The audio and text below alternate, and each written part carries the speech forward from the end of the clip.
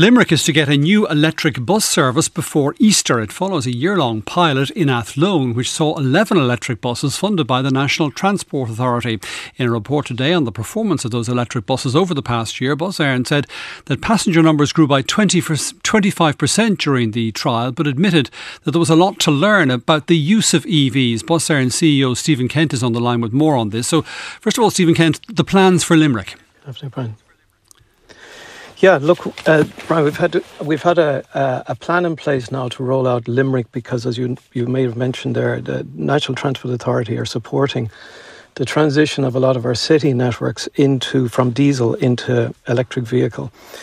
So Limerick will be first up, and we're trying to get those operational by Easter.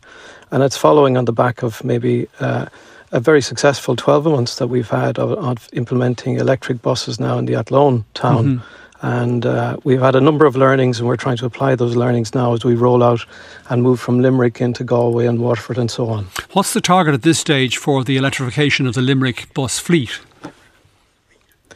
Well, at the moment, I'm glad to say a number of people in Limerick will probably see the first of the buses out there on training. So we're in the process of recruiting, and I would say in the same time we're looking for people to join our garages and people to join our driving team. So the first of them are out there doing testing at the moment, and the plan is then we're taking delivery of the vehicles right through up to Easter. We've already had the support of ESB networks. We have a lot of the charging infrastructure now implemented in the city, right in the depot that's in Roxborough and Limerick, so that's already implemented. And when we have that and we have all that resource in place, we'll be rolling that out. And by the end of the year, we'll have at least 50 vehicles that will be serving the city of Limerick through electric vehicle, which would be fantastic from an emission point of view. You say as you know, most of this is all designed to address climate action. Yeah, you say you've been learning lessons from the pilot project in Athlone. First of all, in terms of the utility, the efficiency of electric vehicles, what have you been discovering?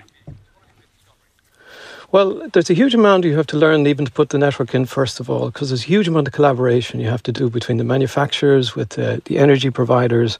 And so we now know how to do it and implement it and then to scale it. And that was an important development. As you said here, we also, with a lot of work here from the customer point of view, great to see the passenger growth, but they also have come back and told us they love the cleaner, quieter journey that we have.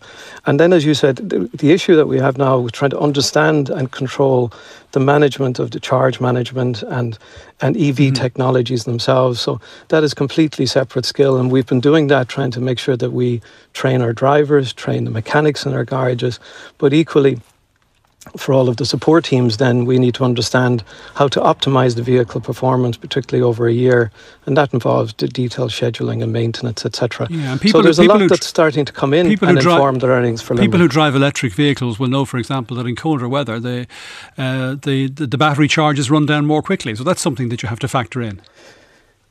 We do. And on the other thing we found at the moment, which we probably didn't factor in as much as we thought, is that regenerative braking also probably gives you more energy performance in times when it's even warmer. So it can be slightly more efficient here. And you're right, when you come into colder weather, there's more energy that's utilised and that you have to do it. So you have to take account of all of that when we're planning. And these are all important learnings for us, because this has been a Pathfinder project. It was nominated by the government, and it's here to inform the learning so we can move on. The most important thing is that we're developing growth, and we're trying to develop that growth by doing it in a way which will be emission-free, particularly in the cities and towns. So that's really, really important. We look forward to talking to you again as this is rolled out further. Appreciate your time this lunchtime.